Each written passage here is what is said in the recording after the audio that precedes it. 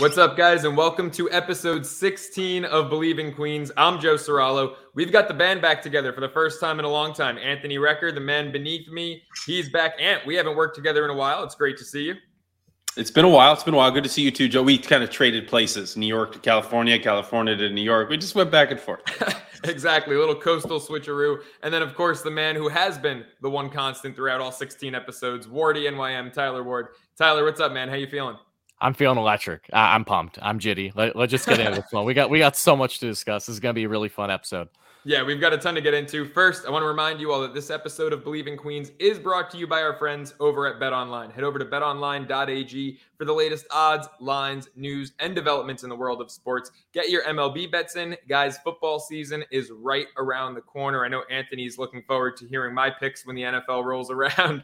So get over to BetOnline, and when you sign up, use your first-time promo code BELIEVE50. That's BLEAV50 for a 50% welcome bonus, and let the games begin. Guys, this series was absolutely insane. The Mets and Phillies wrapped up their season play. I believe this was the earliest since, I thought I heard 1972, that they've been done playing for the season. The Mets winning 14 out of 19 games against the Phillies. So let's look at the numbers from the macro level. 14-5 against the Phillies. Two of the craziest comeback wins of the season. You can argue two of the maybe three craziest. There was the St. Louis game, of course, when they were scoreless with 2 outs in the ninth, but absolutely bizarre. A no-hitter, oh, by the way, 9-0 versus Aaron Nola and Zach Wheeler, two guys who coming into this season had historically owned the Mets. The Mets beat them all 9 starts against them this year.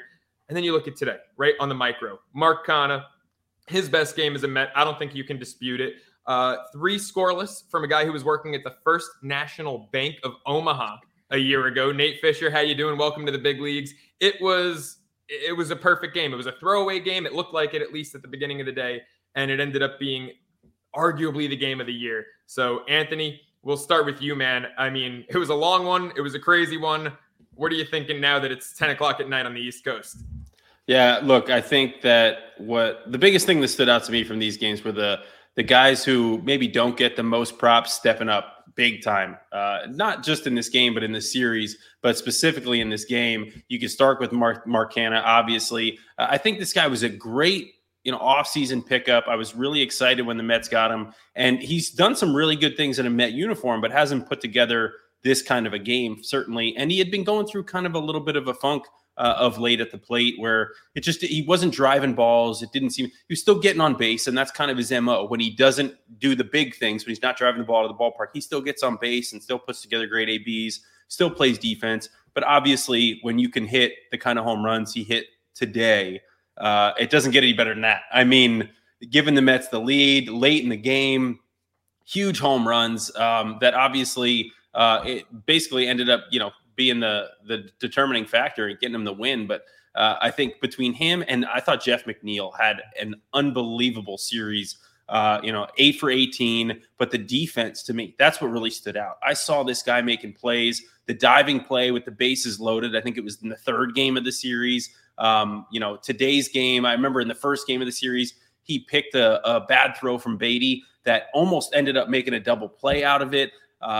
He was just all over the field, but in every game. And then today, that huge hit in the 9th inning, the double down the line, really to get it going in the 9th again, and for the Mets to end up, obviously winning this game. But he just was an absolute spark plug, everything he did the entire series, but today for sure. And then I think the other thing that stands out, and this is, I don't want to be negative because this is such a great game, but the other thing that stands out is this bullpen. And we've talked about it. We've talked about the weaknesses and some of the things that maybe they didn't address at the trade deadline that they could have or should have.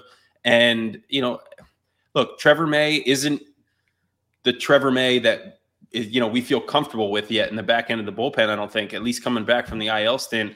And, that shows. And you don't have a ton of options. It's basically Edwin Diaz, and that's about it.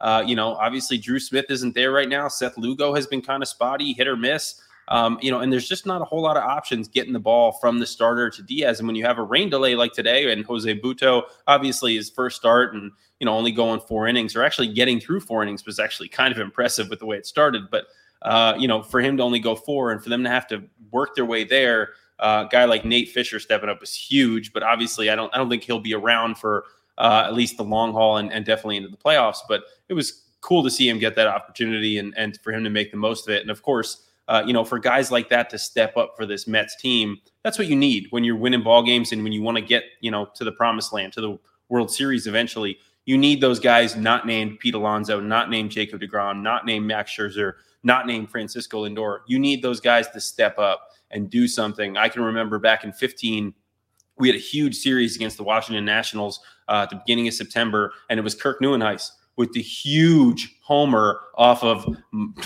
I don't know, everyone's favorite, Jonathan Papelbon. And I mean, almost a believe host, by the way. There you go. Guys like him, Kevin Plawecki, and others had such big moments, in that run. And that's what I think of. And you see guys having those kind of moments for this Mets team. And that's what kind of inspires you to think, okay, maybe something big can happen. But that bullpen, it's given me some issues, and I don't know how they're going to resolve it, especially with some of the injuries and lack of depth now that they're finding in the starting rotation. Hopefully Ty comes back soon, obviously, and feels okay from that back. But it's going to be interesting to see how they work that out. But this Mets team, look, taking 3 out of 4 from Philly after losing 3 out of 4 to Atlanta, I think it was just it shows a lot of their character, the way they won today's game, the comeback, kept coming back, kept getting, going down, but coming back. And there's just something to say about a team that can do that you just love and is certainly going to, play come October. Yeah, by the way, Kirk Neuenhuis, wild name from Blast from the Past right there to bring him up. First Met, I'm pretty sure, to ever hit 3 home runs in a home game. Correct. And then, of course, a week later, didn't Lucas do it? It took 50 years to do it, and then the two of them did it in like a week span. Tyler, I mean, it was a great day, man. Obviously, we were texting all day. I saw the excitement in your messages. What are your biggest takeaways from today's game in the series as a whole? Biggest takeaways, again, is a game where you, of course, have Jose Buto on the bump, who gets shelled early because Alec Boehm, who's been a phenomenal hitter for quite a while now for the Phillies this year. It's crazy to see how he went from, saying I effing hate this place to, the Phillies fans rejoicing the next day. He's been a phenomenal guy for them. And to not get 1, but 2 3-run shots off of Buto. I mean, I've got to give credit to Buto at least a little bit here, because after that 4th, he did settle down, show that mental toughness a little bit to eat those innings. And the Mets need it because they haven't had much options. And heading into the series, our biggest concerns, I think, universally was, of course, the bullpen. After grinding out 4 games against the Braves when you don't have Walker or Cookie more than 2 innings apiece. So the Mets were pretty banged up heading into this one to begin with. But as we got to game 4 here for Buto, again, to eat those innings, still did not, of course, have a good start. We're not going to see him back up in the majors again this year, I'd imagine, or at least I hope. Nothing personal against him. But he really did show that at least he was able to grind a little bit there. But so was the Mets offense, and that was the biggest thing. I think the fact that they were able to overcome what seemed like endless adversity in this one, right? I mean, they just continued to tack on runs left and right with guys being so productive. And, for me especially, it's the guys that really stood out for the majority of the series, and the Martes of the world, who went 2 for 5 with a double, an RBI, and a stolen bag in this game. For Jeff McNeil with 2 doubles, 3 for 5. Jeff has been one of the most red-hot hitters in all August, and he continued that with not just great play here in game 4, but great defense. I mean, he robbed at minimum, 5 hits that the Phillies should have had in this one. And the Mets, more than anything, continuing to take advantage of the lesser opponent defensively in the Phillies. I know Keith was at home smiling with all the defensive issues that was going on in Philly from game 1 now, especially in game 4. I mean, there was multiple plays from the outfield, especially in center or corner, that just were not going the Phillies' way, and the Mets were able to execute. And especially in this game 4, to be down originally by a total of 4 runs, then tie the game up by the time you're already there in the 4th inning, right around there. And then, of course, the Phillies tack on that other bomb by Boehm in the bottom of the 4th. And then you have that rain delay. This game, let's not forget, you already had 2 hours in when we're not even through the 4th inning. This was a drag for both teams offensively. Both teams were gassed with their bullpen as is. But then after that, that was huge, because you saw Mark Canha with that ridiculous bomb to tie this one up. And then Trevor May, unfortunately, gives up that bomb to Segura, who's owned the Mets since he arrived in Philly. To have Canha come out and have his raw reaction, the ridiculous bat flip, I was jumping on my seat. My heart was palpitating per usual. I was going absolutely ballistic. And how can he not be as a Mets fan? It was a phenomenal moment for them to come together to get this win like this. Again, a game where, if you look at the pitchers if you would have told me that Jose Buto and Nate Fisher would both be pitching in a game for the Mets where they're combining for 7 innings and the Mets still win the ball game, I would have said, I don't know what you're smoking, but it has to be something good, Fisher coming out and having those 3 scoreless was massive, only giving up that 1 hit. I'm so proud of this guy again. Regardless of if he gets option, what his future is with the Mets, he made a statement here, and hopefully this helps his career go forward. But just everyone producing from a left and right standpoint. Even Alonso didn't have his best game, really was not looking great with runners in scoring position early, was able to at least get a base knock on an intentional walk. And the Mets left 11 runners on base and still managed to score 10 runs. And that 10th run by Brandon Nimmo that we saw, that would end up being the X factors. Edwin Diaz didn't have his best stuff there in the 9th, but still held the ground. And one thing that we can say about Edwin is that for once, he's really locked in when he's pointing up, and it's actually not a ball flying out like very Hansel Robles-esque. It actually in the park. Twice he did that in the 9th. So those are all my quick takeaways on this game. It was a phenomenal win, a roller coaster, truly one of the most wild ones. But when you score, 7 runs against the Phillies a couple months ago, the biggest comeback in literally decades for this team, when you have the no-hitter, when you have the Nick Plummer bomb out of nowhere, all these things cultivating the Mets, just dominating the Phillies every single time, 14-5. It was tremendous to see as a fan who lives in PA, that again is around Phillies fans. I was in game 1 with my buddy, who of course is a Phillies fan on his birthday. We'll get into that shortly. I'm used to being around these fans, so it's really nice to be walking around with my Mets hat and knowing that, we're without question the top dog right now. It's definitely a good feeling. Yeah, absolutely. Look, this Philly team is nothing to scoff at. This is a great team. If you look at, and I didn't do the subtraction for the numbers, but if you look at their record against the rest of the MLB, it's one of the best winning percentages in the entire league. Right? This is a really good team, and the Mets have just owned them this year. Not every game's been a blowout, but just the way that the Mets hang in every game against Philadelphia, it's been spectacular. It's funny. If you look at every game from this series, I don't think Jeff McNeil was the player of the game in any of the 3 Mets wins, right? Because Friday night, you could say Alonso got his 30th home run, got his 100th RBI. Bassett, you could argue, because he was so dominant on the bump. And then I give it, even though he only went 4 innings, I give it to Trevor Williams for game 1 of the doubleheader, because that was a tough, gutsy spot start. By the way, Trevor Williams, you want to talk about unsung heroes on this team? Yeah. Guy hasn't allowed a run since July 2nd. He got shelled against the Texas Rangers, gave up 5 earned in that start July 2nd. Since then, 8 games, 2 starts, 24 innings pitched. Hasn't allowed, forget an earned run, hasn't allowed a run, period. He's been incredible. Had that great start against Miami at the beginning of a 4-game set. Had that great outing when Ty Walker had the meltdown against Atlanta. Williams came in, kept the Mets in the game. He's been incredible. I give him player of the game. And then today, there's so many guys you can talk about. Mark Canha, though, the obvious choice. But if you look at player of the series, it's Jeff McNeil. It's McNeil, 8 for 18. Like you guys said, 5 runs approximately, give or take a couple, saved in the field. McNeil, it's almost like Daniel Murphy-esque what he did this series, because I think he's a much better fielder than Murphy, just if you're looking at that. Rec, I know you're buddies with Murphy. I love Murph, but no, it's definitely Jeff. It's definitely McNeil. But one thing that I always noticed about Murphy is that when he was hot at the plate, his fielding was at its best, right? There was definitely a correlation there. And with Jeff, right now, he had his worst month of the year offensively in July. Only month he didn't hit 300, and he didn't even hit 210. He was 208. But in August, he's hitting 425 now. He's playing great defense. As good a defender as he is, I think this is his best defensive stretch of the year. He's got an 1,100 OPS. Everything Jeff McNeil's done for the 3 weeks of August so far has been absolutely top-notch. Guys, do you remember in the offseason when people were saying he was going to be traded because he had a down year?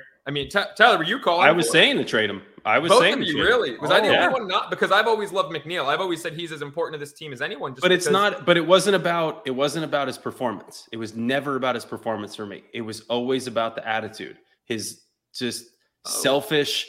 I made an out. I'm going to throw stuff. I'm going to yell. I'm going to be a little. You can say it. That's not a type of person I want in my clubhouse, the type of person I want in my dugout. I'm going to get hit with a helmet and I'm going to hurt somebody and it's not going to be good. You're winning by 5 runs. Guy makes an out. He's hitting 300 and he's throwing stuff, yelling. That is not the type of, player I want in my clubhouse. It's just a fact. I remember being in Atlanta and Ender Inciarte, who was a Met this year, was doing that, hitting 300 and throwing stuff. And yelling. And at the time we were losing. This was 2016. This was not, good time to be a Brave. And nobody liked it. People were pulling him aside going, dude, you better knock this off. And sure enough, he found his way out of that lineup and found his way out of that organization as a Gold Glover hitting 300. So that's the kind of thing that can happen to guys like that if they don't change that tune. Well, Jeff has changed it. He looks totally different this year. You see it occasionally. Occasionally he'll, get a little bad or whatever. But for the most part, he is a different Jeff McNeil. And that, to me, I'm not going to say all is, forgotten, but all is forgiven. We can move forward with that. That's fine. If you start doing it again, we'll have a problem. But that's why I wanted to get rid of him. It had nothing to do with performance, just to do with the attitude, because that can really kill a clubhouse. Tyler. Yeah, for me, it was like, as a content creator, one of my jobs is to really discuss any and every report that comes out regarding the team. So the biggest one was that there was a lot of uncertainty on Jeff and his future. Again, not because of his down offensive year. I mean, we all knew that he was a bounce back candidate, just like most Mets. Let's be frank here, right?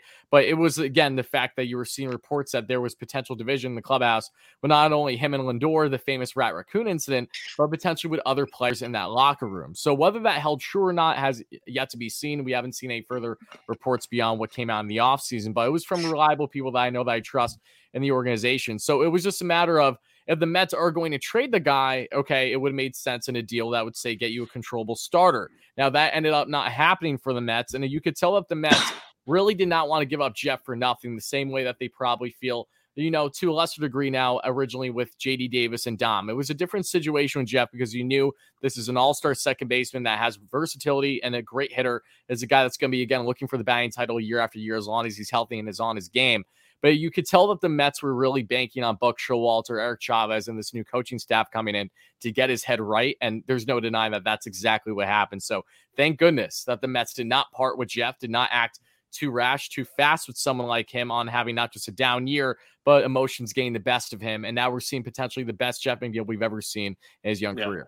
Yeah, absolutely. For me, it's like McNeil, obviously, when he's trying to hit 20 home runs like he's done before, that's when he loses his swing. But I don't think, and, again, I'm born in 98, so I didn't get to watch the Mets in, the 90s when they had great teams with Alfonso and all those guys. But I don't think the Mets have had a gap-to-gap hitter, an annual batting title contender like McNeil since Keith Hernandez. To me, I look at McNeil's swing, and it's the closest thing to Keith that I've seen in a Mets uniform since Keith himself. So I thought that, whatever success the Mets were going to have, that I hope they would have coming into the year, McNeil was going to be a huge part. I didn't want to see him in any other uniform, but, you both make great points, especially with the issues with Lindor. Now, by the way, I mean, you see the two of them, they look like best friends. It's a completely different dynamic. Anthony, how much of that has to do with Buck Showalter, in your opinion?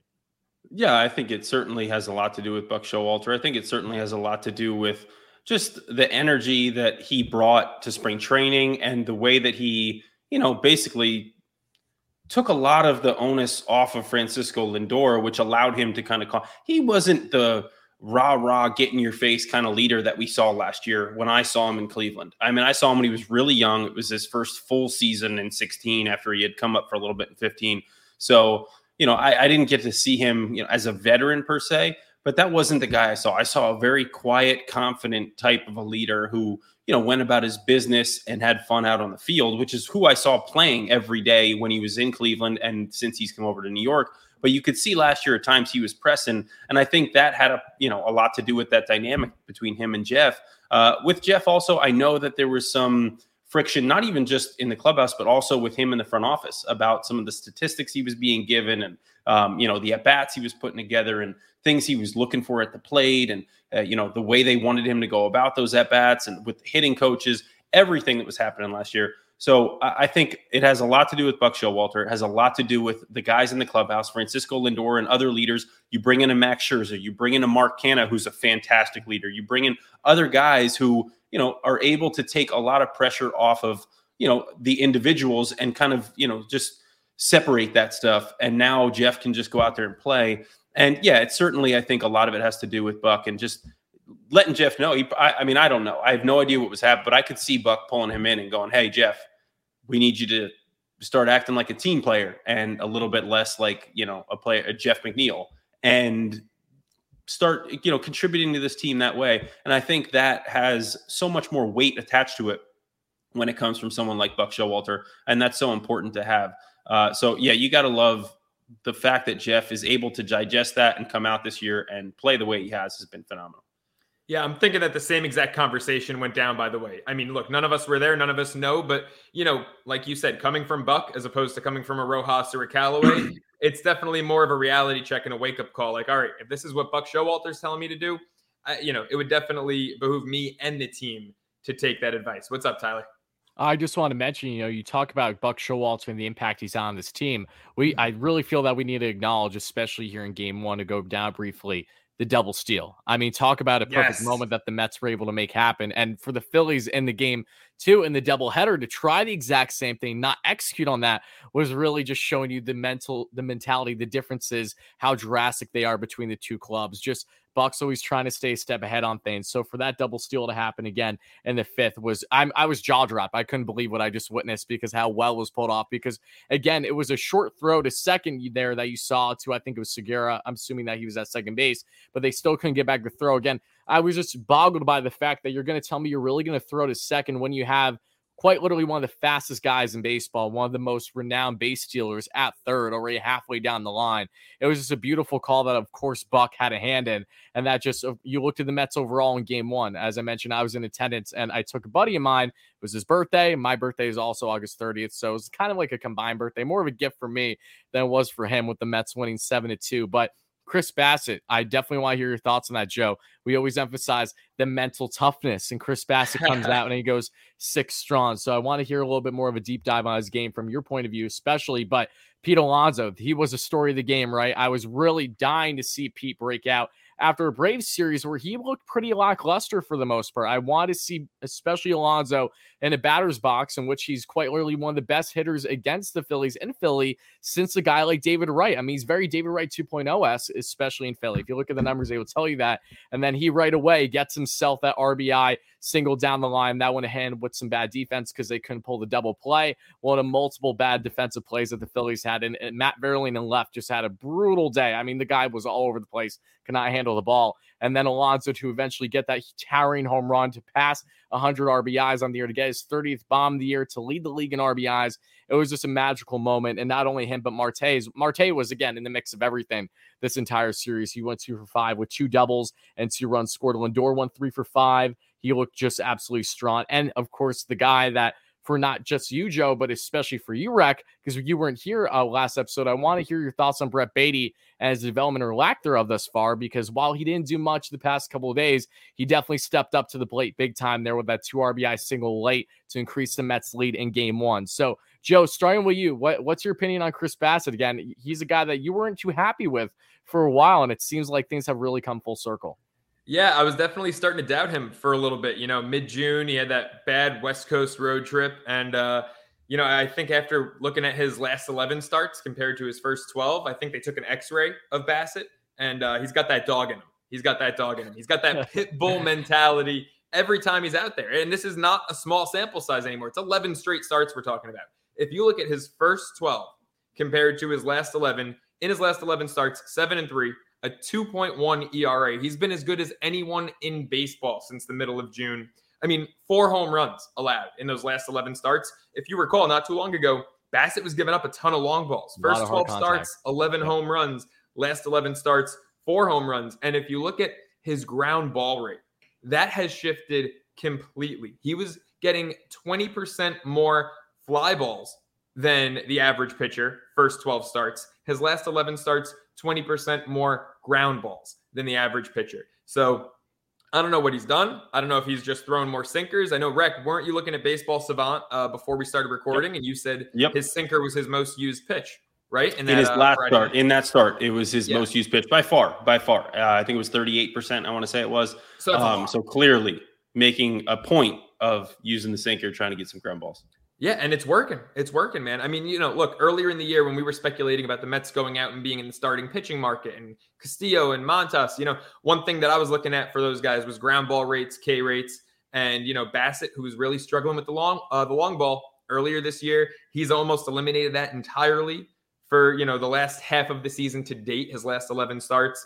And he's been, just as reliable at this point as Max, as Jake. When Bassett's turn rolls around, he's been incredible. And we talked about it, Tyler, you and I on the last episode, that game was the most important game of the series because you were setting the tone, right? It was our best pitcher against their best pitcher.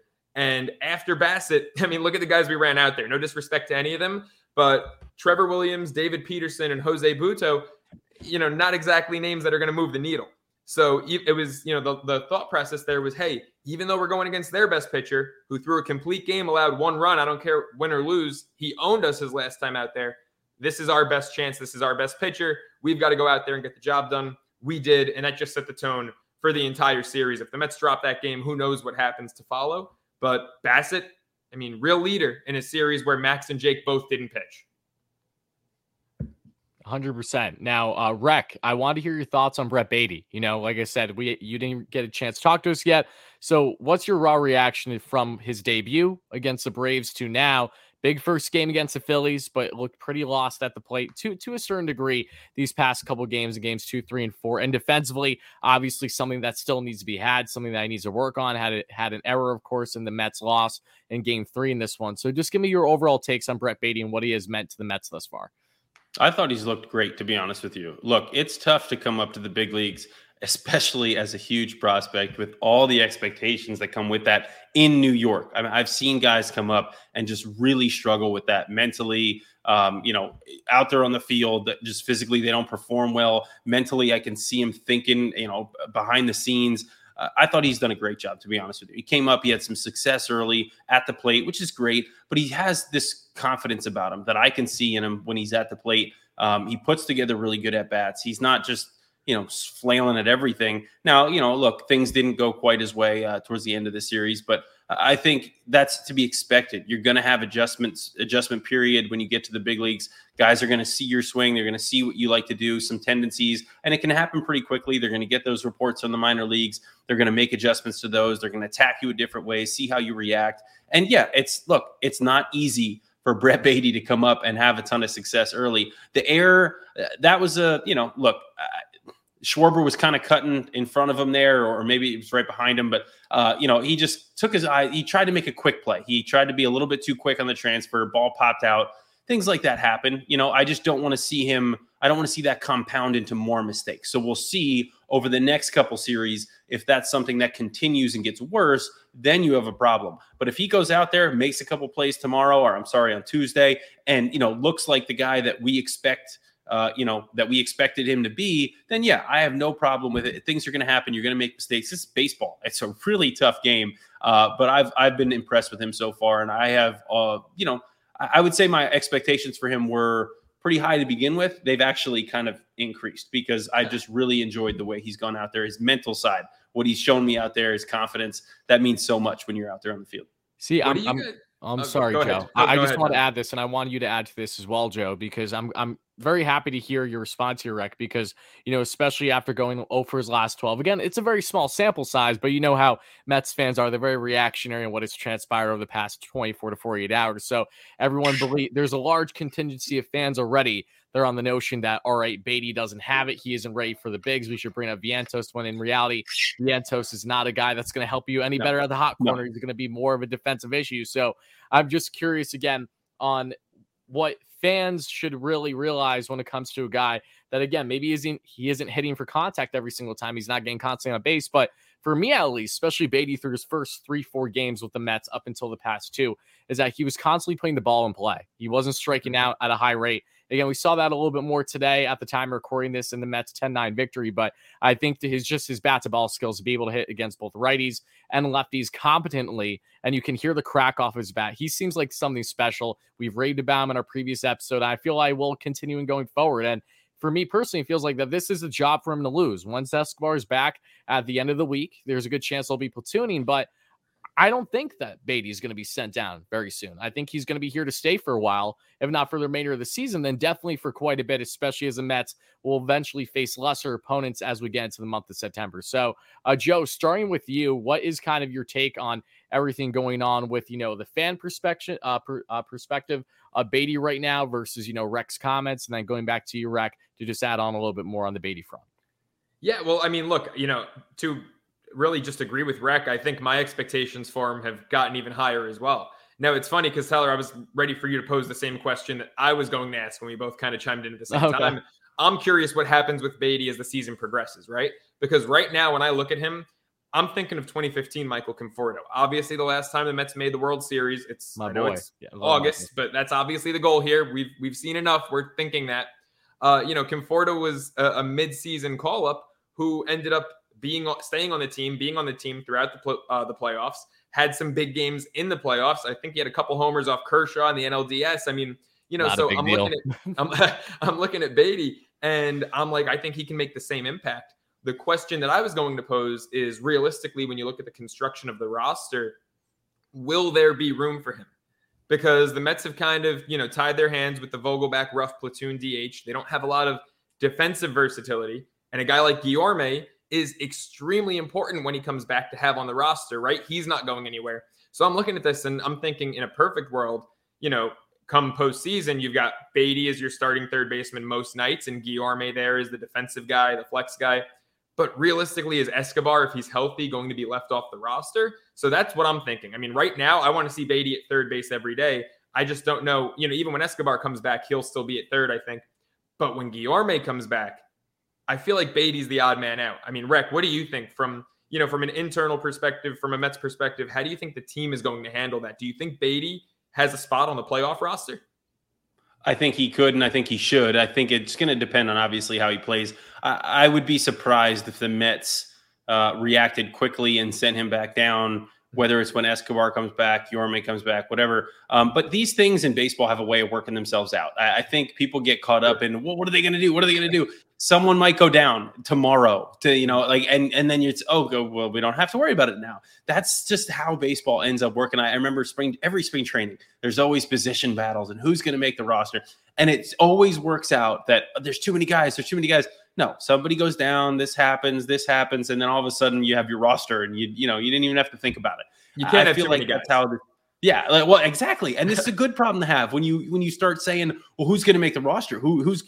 That's okay. That's okay. That's a great decision to have to make. The roster does expand by 2 in September, so that's coming up pretty quickly. They're not going to have to do it then. I think Beatty can certainly stay up and play a lot in September, because I don't think the Mets are going to be playing, a whole lot of meaningful games, especially late in September. I think they're going to wrap this thing up earlier than people think, just because the Braves schedule is much more difficult once we get into September than the Mets is. So I just really think they're going to give him an opportunity to shine. And like you said, I love the idea of having a young guy in that lineup that the rest of the league doesn't know a lot about, and he can have a spark and do some things that you just haven't seen all year. And to be honest with you, look, nothing against Escobar. He just hasn't been very good this year. He really hasn't, especially of late.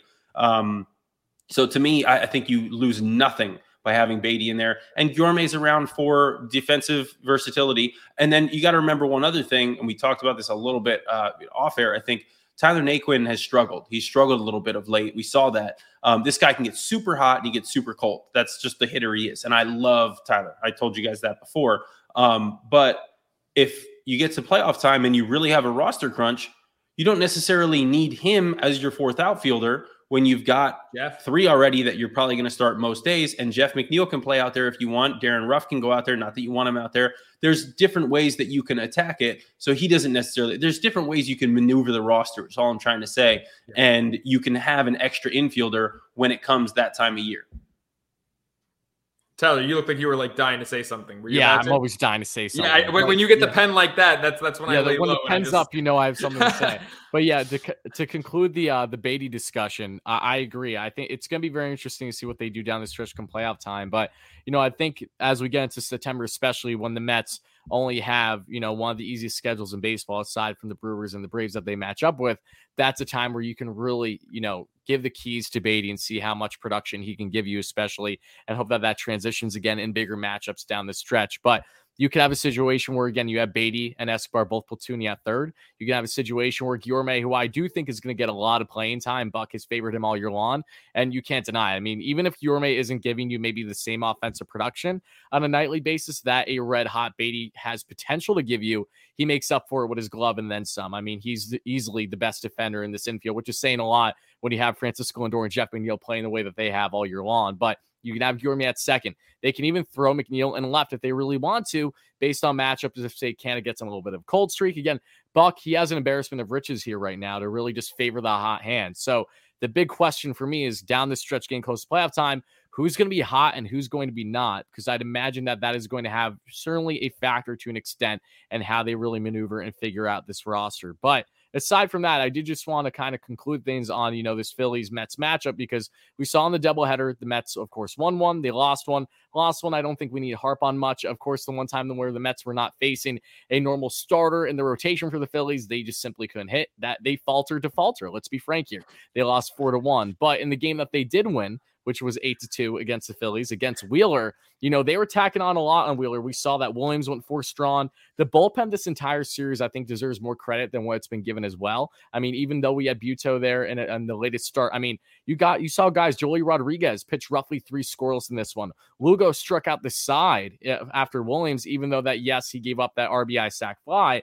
But, I mean, many guys for the bullpen actually stepped up. Adam Ottavino had 2 scoreless as well. But between Lindor being strong with an RBI triple, McNeil going 3 for 5 with 2 RBIs, Nimmo 2 for 4 with the 2 doubles and the RBI, Marte having 3 hits and an RBI, because of course he does.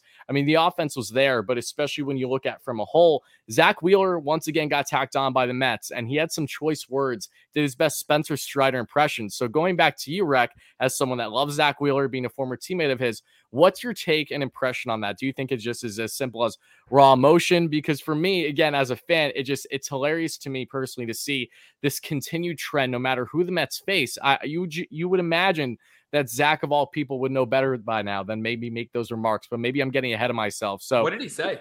Oh, he said that I had to get on my plane. He said that the Mets had cheap hits. He literally pulled a Strider. Like, it was as simple as that. He was frustrated. I love that ammo coming from the Braves and the Phillies. That's amazing. Exactly, and I love Zach to death. Again, he's a guy that I wish was still on the Mets. Again, unfortunately, Steve Cohen didn't buy the team a year earlier. But going back to you, Rec, again, as a former teammate, someone that knows him well, what's your initial raw reaction to that, and to see him again in another start labor quite a bit against a Mets team that is just simply relentless? I think it's very typical in a baseball locker room when you get beat, and you get beat in that way where, balls aren't flying off the bat. You're not giving up a ton of home runs. That's just typical lingo inside a clubhouse. And now you've got reporters back in the clubhouses, and you've got more access probably than ever. You're going to hear more of that stuff. And that's realistically all it comes down for me. This isn't ammo. This isn't bulletin board material. This is just, Strider said it with a different, hint or twinge behind his, in his voice. So that was a little bit different. But with Wheeler, I thought it was, sometimes you get beat. Sometimes you get beat in a way that you feel like, you wish you gave up 3 bombs instead of a couple of ground balls and a blooper or whatever. And that's how it is. You just get frustrated. It's a frustration thing. And to me, that's just typical baseball lingo when that kind of stuff happens. I don't take anything more from it. Like you said, I love Zach. I wish him the best, outside of obviously playing against the Mets, but that's just baseball. And I think he said that, and he said that exact thing in the interview. It's baseball. Sometimes that happens. The Mets, they've been known to do that because they put the ball in play, and that's part of their offense. And that's a good thing. I remember playing certain teams and just thinking to myself, God, I just want to get these guys out of here. Like, they're putting together 8-pitch ABs, and they're just blooping in hits, and they're just, finding holes. And, look, it's tough. That's part of baseball. And some teams are really good at that. And the Mets right now are really good at that. What's going to work come playoff time? We have no idea. Maybe the Braves get hot and they're hitting home runs. Maybe the Phillies get hot and they're hitting home runs. Maybe the Dodgers are hitting home runs. Maybe they're blooping balls in. Who knows? But realistically, right now, this Mets team has consistently put the ball in play, and that's never a bad thing. It's the 2014, 2015 Royals, man. It wasn't fun baseball. It wasn't sexy baseball, but it got them 2 pennants. It got them a world championship. And I know, Tyler, I know you're holding a lot in with me mentioning the Royals. I know you want to scream cheaters at the top of your lungs, but it's that kind of baseball, man. Sometimes, it's not the most exciting thing in the world, but it really pays off. And this Mets team, by the way, has plenty of pop. I think this Mets team has way more pop than those Royals teams with Alonso, with Lindor. Guys, anyone can get hot too. Guys like Marte, Nimmo, Escobar went through even, as bad a year as he's had. He went through that streak where he was hitting bombs, for a week or 2 in a row. So this team has more pop, but yeah, Rec, like you said, just the ability to put the ball in play. It's going to frustrate guys like Wheeler, who got shelled not once, but twice in a week against the Mets. And Strider, of course, who, wanted to talk about BABIP and all that crap in his post-game press conference. Look, let's move on to the Subway Series, but wrapping it up, biggest takeaway from this Phillies series, just, on the macro level as a whole. Rec, you first, and then we'll go to Tyler. Yeah, I think this one, I'm going to go really broad here, and I'm just going to talk about the NL in general. Mm-hmm. To me, look, the Mets ended up losing game 3 to the Phillies. They very easily could have lost game 4. All credit to them. They battled back. They won the game. But this NL is going to be no joke. And the one thing I will say, Mets fans, you might not like to hear this. So if you don't, well, maybe you want to turn me down. I'm already pissed. Correct. Go ahead. Look, when you're talking about this Mets team, and I hear people say it all the time, it's World Series or bust, champs or bust. I just want people to know that what this team is doing and what they are capable of doing, even if they don't get to the top of the mountain. And I'm saying this before November because I want to say it now because I don't want it to get to that point and be the 10 millionth person you hear say, well, it's okay, they had a good season, because it just rings hollow at that point. But they are having a really good year, and this is a really good team, and they're building something special in this organization. But this NL is going to be really, really tough. If the Phillies are capable of, really playing a game like this and in a series where they dropped the first 2 and it looked like it was almost non-competitive. I mean, the Mets they were dominating those first 2 games. And then, of course, the Phillies come back, win game 3, and it looked like they should have won game 4. That's the kind of, league this NL, this National League is this year. You got the Dodgers, potentially the Padres. They haven't figured it out since their trades. The Cardinals are hot. The Brewers pitching can always get hot. The Braves are the Braves. They're the ex-champs, and they have been hot for a while. They just took 3 out of 4 from us. All I'm saying is this is going to be a really fun National League. And yes, the Mets could still come out on top. They're definitely one of the favorites. But if they don't hate this team. This is a very good team, and what this organization has done, they've done a very good job to get here, and they have an opportunity for sustained success. Anthony Recker, future politician. Tyler, what was your biggest takeaway from the 4-game set? Biggest takeaway is as simple as the Mets took care of business. I really felt that the Mets split this series, that it would be slightly disheartening just given the current, direction, the matchups that they have going forward. And again, even with Buto on the mound, it just felt like a game that I was really hoping to see the Mets come out with the offense, and they did, to even a higher magnitude than I initially expected. But more than that, it's the fact of, as we mentioned, 9-0 against Wheeler and Nola this year in those 9 starts. That's important because this is a Mets team that, as I emphasized in our previous episode, Joe, they haven't been necessarily phenomenal against some of the more superior pitching in baseball. And don't get me wrong, these pitchers are great for a reason. There's a reason why they have great numbers. So even the better teams are going to look a little silly against them. But I mentioned, the matchups in the past with the Padres, with the Dodgers, and, in parts of the Braves. It was really important for me to see the Mets come out here against Nola and Wheeler and make a statement. And that's exactly what they did. So that, I would say, that's my biggest takeaway as they now head into this big matchup, an exciting one, round 2 of the Subway Series. Yeah, and before we get into it, my biggest takeaway, Tyler, real quick, is actually that I disagree with a good chunk of what you just said.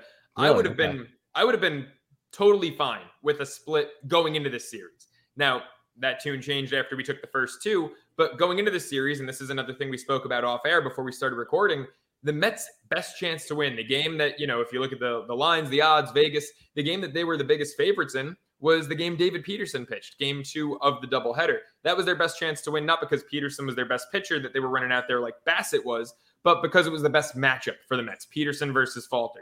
Bassett had to go up against the Phillies ace in Nola. And then, of course, you had Trevor Williams making a spot start against Wheeler, another ace. So, given the matchups, if you had told me going into this series with the Mets depleted bullpen and, having Carrasco and Walker not even make it out of the second inning against the Braves and the bullpen, just the overuse that they've experienced, I would have been okay with a split. So that's why my takeaway is that the Mets went into their biggest series of the year, their most challenging series of the year, and they won 3 out of 4. There's nothing this team can't handle because their pitching staff was diminished. They didn't have Max or Jake, and that's why I call this their most difficult series of the year, not their series with Atlanta, one of their 2 long sets with Atlanta over the last 2 weeks, because they had Max and Jake for both of those series with the Braves. They had Max and Jake for the Phillies last weekend. This series, they didn't. They had, 3 guys who are not mainstays in their rotation. Anthony, you spoke about it earlier, how, we were saying you can never have too many guys, right? Well, earlier in the year, the Mets had 7 to 8 competent starters, right? You had McGill, of course, who was out of this world in April. Peterson was the next man up, and Williams was like the 8th option. Well, you had to use options 7, 8, and then 10 or 11 in this series with Budo. And it's like, how the mighty have fallen. The Mets, Carrasco was on another planet. Walker was, for a good chunk of the year because of his ability to stay on the field, our best pitcher. And both of those guys scratched from this Phillies series. The Mets just battled through adversity like they've been doing seemingly all year long. And I think that this was their most challenging series of the year. I think it was their best series win of the year. That was just, to me, absolutely wild going there, taking 3 out of 4. But they don't have any time off. They don't have any time to celebrate. Jumping right into the Subway Series. Look, if you're listening, if you're watching, it's Monday already. The game is a few hours away. And we've weather got permitting. Weather permitting, Joe. Weather permitting. Yeah. Yes, weather permitting. Weather permitting, I've had to say that too many times the past I week. know, it's so annoying. Atlanta should have to be on the road the whole month of August. Yeah. It's ridiculous. I mean, it's absolutely ridiculous. It's pretty much all season, guys. It's pretty much all season. It doesn't really slow down there. When I remember when I was there and they were building new stadium, I was like, are they putting a roof on it? No, of course they're not. Why would they Don't do get that? ahead of yourself, Rick. It's insane. I mean, look, and I'm not going to talk too much about the Braves, and I'm not going to question Buck because of all the great moves he's made all year long. But, Cookie going back out there, was that the right move? I don't know. Hindsight's 2020. But it's just, whether a guy gets hurt or not, it's never good for a pitcher to have to pitch in Atlanta, because to have to deal with a delay like that, it's just, it's the worst. But weather permitting, we've got Max Scherzer against Domingo Germán for the second time this season. If you'll need a reminder of what happened last time, Max went 7 strong, 7 scoreless, only 6 Ks, but 3 of them against big bad Aaron Judge, who went 0 for 4 with 3 strikeouts against Max, 0 for 5. We talked about it, man. We talked about video game, just pumping it down away. Exactly what you'd expect him to do, and he did exactly that. And Judge, Rec, you brought this point up. At the time, I don't know where he is now, but going into the last Subway Series, led the MLB in slugging percentage against fastballs and against sliders and curveballs. Scherzer, he got him with that slider because he put it exactly where he wanted to every single time, low and away against the 6'7" badass. And it just, Scherzer won every battle. Germán has not pitched poorly. He's got an ERA of 3 this month. Still struggles to go deep into games, though. He's only given them more than 5 innings once in his 6 starts this year. I think that's where the Mets have the advantage, outside of the obvious advantage in this one of having Max Scherzer going up against him. But, they've been really good all year. Best team in baseball at getting into bullpens early on in games. I think, that's the game plan, obviously, in this one. What are you guys looking for in tonight's game if, it happens? Hopefully it does. Yeah, I think for me, it's all about Max Scherzer and him potentially dominating this Yankees lineup. This Yankees team is not playing good baseball right now. Offensively, they're not scoring runs. They were able to win their last of the 4-game set against the Blue Jays, but they looked bad that whole series. Defensively, they don't look like the same team. Pitching, their starting pitching hasn't been great. Their bullpen hasn't been great. It's been shaky. Chapman's last outing, whoa. Or maybe it wasn't even his last outing. I know it was Friday night. I'm sorry. I don't even know if it was his last outing, but he looked awful, lost it. They had to pull him out of there. This team is in disarray right now. So for me, it's about, I think these Mets should come in and just like they did, they should dominate these 2 games. They really should. I'm hoping that, Scherzer goes out there. I think he'll shove. And Domingo Germán, like you said, look, even if he pitches well, he's not going to go deep into games. It's nothing. He just has never done that. He's just the type of guy who throws a lot of pitches. That changeup is kind of a big weapon for him. And when your changeup is your big weapon and it's kind of a contact pitch anyway, it's tough for you to really miss a lot of bats and you get a lot of swing and miss and get guys out of there quickly. So he just ends up running counts up and has a problem with that. So I look for them to get in the bullpen. And then for game 2, I hope Jacob deGrom starts game 2, because my goodness, is that going to be fun to watch him against this Yankees lineup the way they've been swinging their bats right now. It should be another great, favorable matchup for the Mets. And I really look for them to come in and honestly really dominate this Yankees. It's a great time to play this Yankees team. I was a Met, so obviously I'm not a Yankee fan, but even as a kid, I was a Yankee hater. And so I enjoy these moments when you get them like this and you could just really just put it on them. I'm really hoping the Mets come in and just absolutely destroy them. We've had a saying in my household for as long as I can remember, since I was a little kid. And I mean, this might be a little bit of a morbid sense of humor, but my dad always said in our household, first we hate bin Laden, then we hate the Yankees. And for the better part, for the last decade, it's really just been the Yankees. So, a Yankee loss, it's just as good as a Mets win in my book. And they're 4-12 in their last 16, losing records since the end of June. For the last 2 months, Mets now 4 games ahead of them. Obviously, they're not competing in any standings unless they were to face each other in a World Series. but the Mets 4 games better than the Yankees. I remember even when the Mets were in first place, Yankee fans bragging about being 10 games better than the Mets and how the mighty have fallen. Tyler, game 1, what's the biggest thing you're looking for?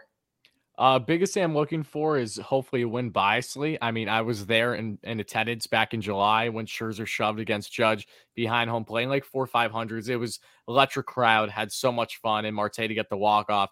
I should be in attendance for this game. Hopefully, again, weather permitting, taking my brother as a late birthday gift. So the same way that I took my buddy for the Philly game, now I'm taking my brother for the Mets game. We've never been to Yankee Stadium before. It's going to be electric, like same seats as Citi Field, right behind home plate all the way up. So it's going to be exciting. But yeah, my biggest thing is I'm looking for Max to do the exact same thing he did in round 1 against the Yanks. It's as simple as that. I really hope that he can give really depth to hopefully help out with the bullpen a little bit right now. Give the Mets 6-7 strong would be most ideal. I fully expect that from Max. He has been one of, if not easily, one of the most shut down pitchers in all baseball, especially in the NL. I mean, to see him come out from his oblique injury and even be better, I mean, there's a reason why he's a bona fide future Hall of Famer with ease. But I'm looking at the Mets here against the Yankees team where the first time they matched up, the Yanks were the best team in baseball. Now the Mets are ahead of them in the standings. The Yanks have lost 6 straight series. I wanted to see them take advantage of a Yankees team that, as both of you have alluded to, are in complete disarray right now. I mean, we're at the point with the Yanks where if they continue to free fall, the Mets really give them a stomping, which we hope to see as fans biasly, that we may even see some changes when it comes to either, management right now, more moves on the roster. I mean, they are just in complete disarray because of the injuries that they endured. They're going to be getting Giancarlo back sooner than later, but still, bullpen-wise, they're hurting. Clay Holmes is the latest victim of that. So I want to see the Mets really jump on Domingo Germán, especially in game 1. They scored a couple runs in 4.2 against him. He got 7 strikeouts on the Mets. I think that they're going to be even better this time around and choke up on the bat some more and just really be known for being that Mets team that's getting those bloops and those blasts quite a bit. And same thing with game 2. I'm curious to hear your guys' thoughts because there's some belief that Taijuan Walker may pitch in game 2 because he did not pitch, of course, this past Sunday against the Phillies. But how do you not pitch Jacob deGrom in this situation, right? He hasn't faced the Yankees since 2018. Yes, his numbers against the Yanks aren't the best. He's 2-4 with a 3.5 ERA, but I mean, he hasn't faced the Yanks being this type of Jacob deGrom right now either. And back then, that was when he was his Cy Young self, still pitching well. So for deGrom against, a Montas, which is going to be exciting to discuss a little bit further, Frankie, he's 0-1 with a 9 ERA and 3 starts against with the Yanks. Has done better at home, but overall has just not looked good. And you can tell that this is a Montas that's still getting adjusted to being in a Yankee uniform, a guy that was far better at home in Oakland than he was on the away this season. So, yeah, I'm very excited for this series. This is a series where you can have Max and Jake back-to-back. Sign me up for the Mets to do everything they possibly can to get these 2 Ws and hopefully a complete season sweep against these Yanks.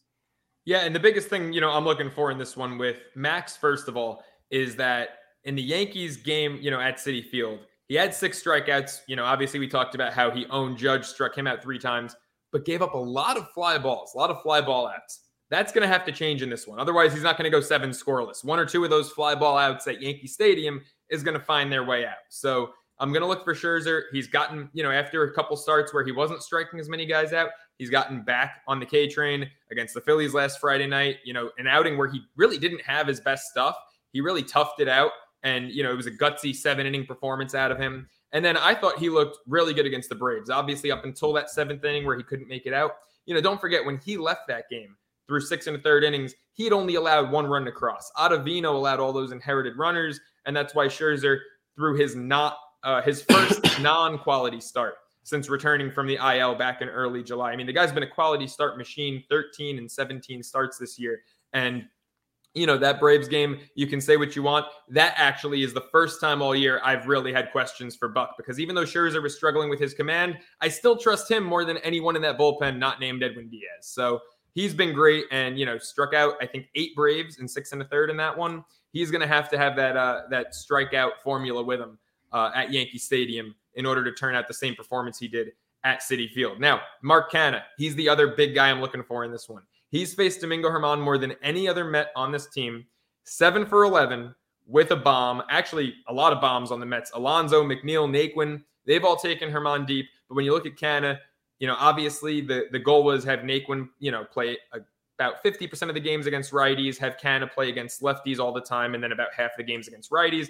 Canha's hitting 305 against righties this year. Just 226 against lefties, crazy reverse splits.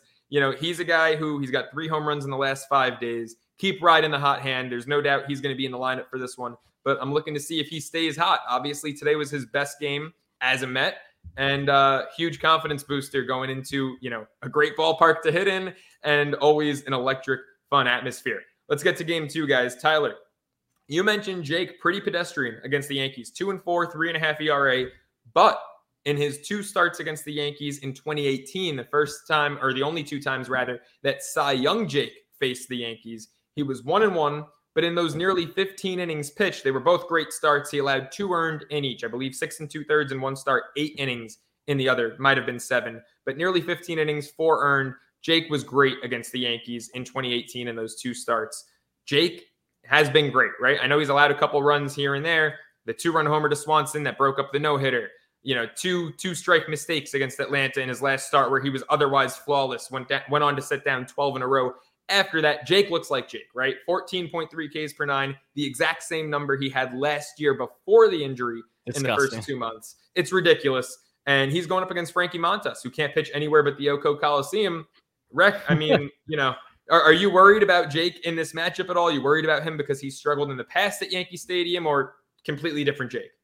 No, I'm not worried about it at all. And whether it's a different Jake or not, he's always been great. Having a 3.5 anywhere is not bad. It's fine. It's just not Jake. I think it's just the fact that when you have a starter that's had only 1 or less runs in half of his starts, we're so spoiled. Yeah, 100%. It's crazy what this guy does when he's on the mound and what he's capable of. I think really it comes down to Montas and the fact that he has looked awful in pinstripes. That splitty just hasn't worked for him. And look, everybody knows it. He's a fastball, splitty, slider guy. And that splitty isn't right. This guy, he really isn't overpowering. He's not going to, he did touch 95, 96, blow at 97 every once in a while. But realistically, his biggest game is that splitty. And he'll throw some sliders when he needs to, maybe early in the count or to kind of get back in a count if he needs to, if he falls behind. But otherwise, it's mostly fastball split. And if you're seeing it up on him and you're seeing it good, he's going to have a tough day. And in Yankee Stadium, if you're not getting ground balls and you're not striking people out, you're giving up runs like you alluded to, because that place it's a tough place to pitch. And he has had a hard time with it, whether it's been there or anywhere outside of Oakland, like you said. So for me, I think that Jake's going to dominate. And I don't, it's funny. I don't want to just write these 2 games off. But to me, if the Mets don't win both these games, I will honestly be very surprised and a little bit disappointed because they really should. Yeah, me too. I mean, look, it's always electric. It's a Subway Series, right? I mean, we could have, we could have no disrespect. He's been incredible. I called him an unsung hero earlier, and that's exactly what he's been. But we could have Trevor Williams pitching, and I'd still be really excited. But the fact that it's Max and Jake elevates it. It's just that the fact that the Yankees have been as bad as they've been, 4-12 last 16, it de-elevates it a little bit, I mean, but right now, look, the Mets just have to treat it like any other game. I know it's hard to do in the Subway Series, borderline impossible. I think Max and Jake are the 2 guys who can do it. Treat it like any other game. Keep winning. The Yankees aren't really the issue right now. It's the Braves. And just keep building on that division lead. Keep winning games, doing your job. And I think that they're going to be all right. You look at Frankie Montas. I mean, this is a guy who this trade screamed desperation to me for the Yankees because Castillo went to the Mariners. They mustered up a bigger package than the Yankees were willing to. And Montas had a 3.18 ERA with Oakland. That in just 3 starts has ballooned to a 3.87 on the season. It's 9 with the Yankees, 1 start at Yankee Stadium, 6 innings, 6 earned against Toronto. I mean, 14 innings, 14 earned as a Yankee. It's ridiculous. But they had to, maybe not to this extreme of 14 innings, 14 earned. They had to see this coming to some extent, because the reason I said that this was a desperation trade, maybe they didn't do their homework, is that with Oakland, he made 19 starts. 13 of them were at home at the Yoko Coliseum. So this year, what's he done in 9 starts away from the Yoko Coliseum? 6 with Oakland, 3 with the Yankees. He's pitched 40 innings and allowed 28 earned runs. That's a 6.3 ERA. I mean, that tells you, I'm sorry, that's a big enough sample size that tells you Montas really benefited from playing in Oakland. Why? Because you mentioned his lack of domination, Rec. Last year, the guy was dominant, right? He was striking guys out, not at a crazy rate, nothing like Scherzer or DeGrom, but he was about 27%, I believe. This year, his K rate is down 3%, and his fly ball rate is the highest of his career. He's 21% above the league average in fly balls. I mean, that's just the recipe for disaster. at Yankee Stadium. So that trade, it does seem like desperation. And the Mets, by the way, a lot of success against Montas. He's never started against the Mets themselves. One relief appearance in 2017, allowed 2 runs, but current Mets hitters 10 for 28 against them. It's a 357 clip. Lindor and Marte combined 7 for 14 against them. I think the Yankees' best chance is actually with Herman in game 1 in this one, because Montas he has not had it at all. I actually wish the Mets were facing Garrett Cole. I'd like to see him come out past the Audi logo and throw a few pitches against the Mets. Yeah, we can't go that far, Joe. Oh my God, Garrett Cole. I don't know if you saw. I had a long tweet about it today. Garrett Cole he's not cut out for New York. Oh my God, I call him a poser. I can't. He's a poser, and he's not cut out for New York. I mean, he can't. He does not handle adversity well.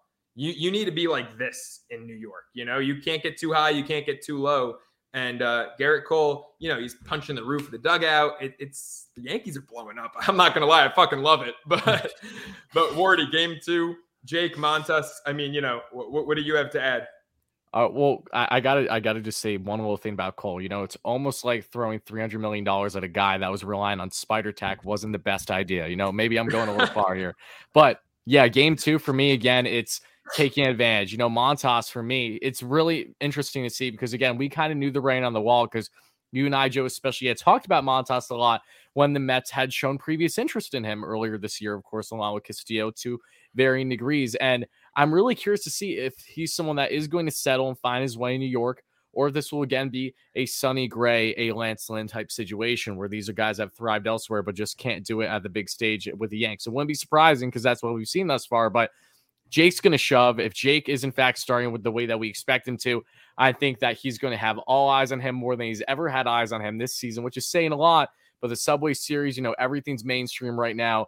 This could be truly a show that just shows the dominance that, yes, the Mets, maybe they aren't known as being the crosstown overall in New York. It's still a Yankees town. But I think when you look at Steve Cohen and you make a statement with Max Scherzer and Jacob deGrom potentially dominating back-to-back starts and sweeping the Yanks in a season where the Yanks have dominated for the large portion of the year, you're going to see a lot of fans open their eyes and be like, wow, like the Mets are in fact different to the people out there that are still under this belief that they are somehow the little brother. I think that they are very much neck and neck, if not going to stay that way for a very long period of time. And we have this great owner to thank for. So that just kind of, my little tangent on game 2 and overall the series.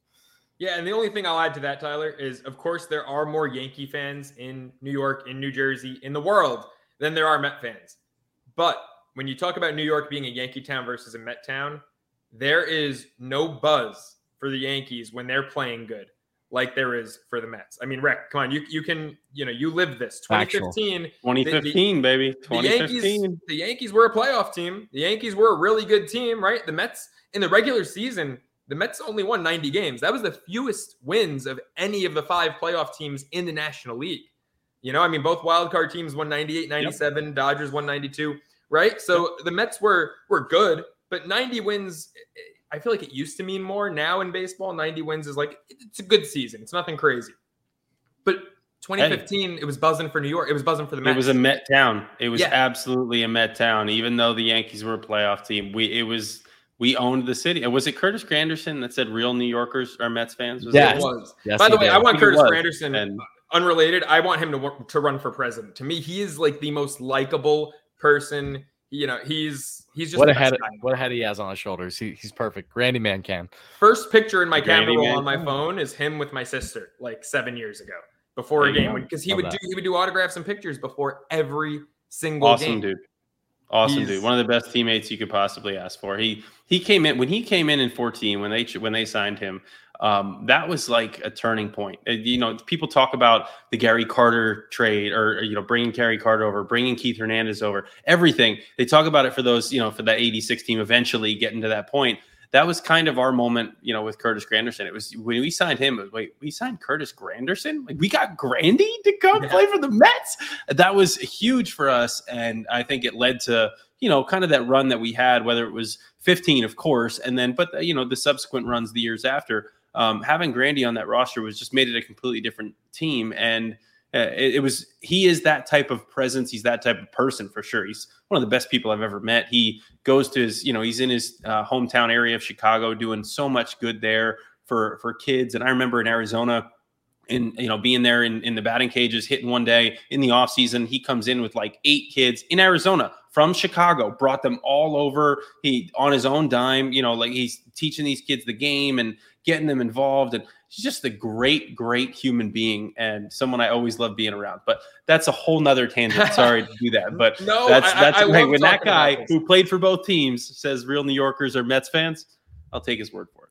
100%. No, I could talk about Grandy for years, literally. I mean, I always say that 2016, that catch he made in that wild card game, if the Mets won that game, that catch would be spoken about like the Andy Chavez catch against St. Louis in 06. I mean, that catch doesn't get the credit that it deserves for just, he's a guy who just gave 110% every day.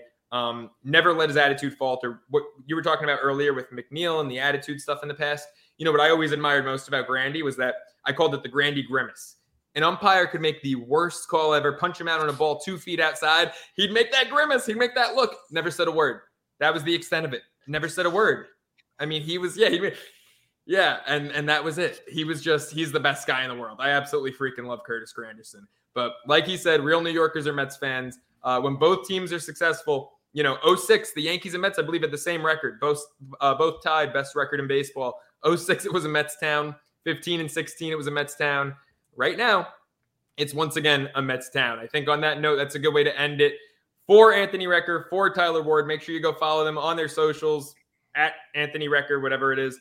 One more thing. He's got the blue check mark. Like I said last time, Reck, you always you get the different Instagram from the Twitter, so I can't remember which is which. But he's got. Sure, you know what? We're gonna put this to rest right now because I don't even know what it is. So I'm gonna check. Okay, Anthony_Recker for Twitter. Okay, and then I don't even know what it is for Instagram. You got the number in Instagram. Yeah. Wardy, what was your last thing, man? One last thing, because I meant to mention earlier in the show, because I'm going to try to pump this out as much as possible. Guys, we have merch now, in case you didn't notice already. Saying this now, especially after a series where the Mets have won, because I know there's going to be more people watching and listening. Make sure to check out description down below, wherever you get your podcasts, either here on YouTube or, of course, audio podcasts. It's at shop.bleav for Believe.com. Go down to the section on the left. It's going to say what shows you want. Believe in Queens. 7 different shirt options are all awesome. And, of course, if you want to click the link, it's all down below. So make sure to check it out. Thank you, guys.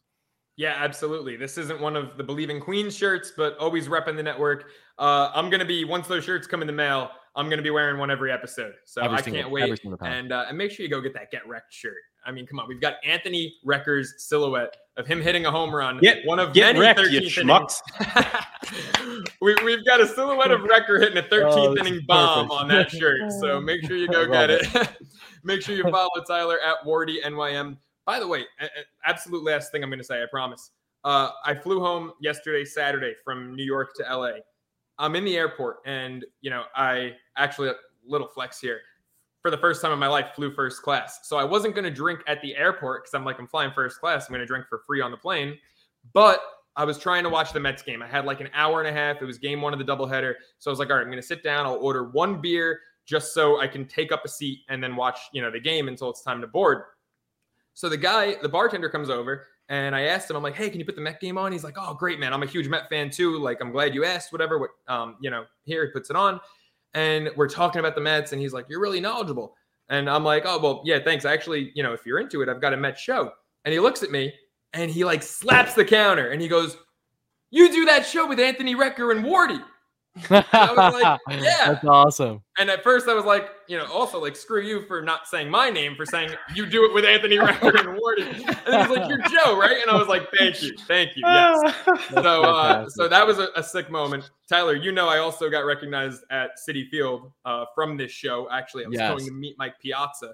And then a guy tapped me and was like, Believe in Queens. By the time I was done talking to him, Piazza was gone. So slight bummer, but honestly, I'll take that. It was cool. So the show is, 16 episodes in, guys. Just wanted to let you both know we're kicking ass. We're taking names. So that does it for episode 16 of Believe in Queens. Thank you all, especially Airport Guy, if you're listening, for following us along every episode. And we will see you after the Subway. Thank you for listening to Believe. You can show support to your host by subscribing to the show and giving us a 5-star rating on your preferred platform. Check us out at Believe.com and search for BLEAV on YouTube.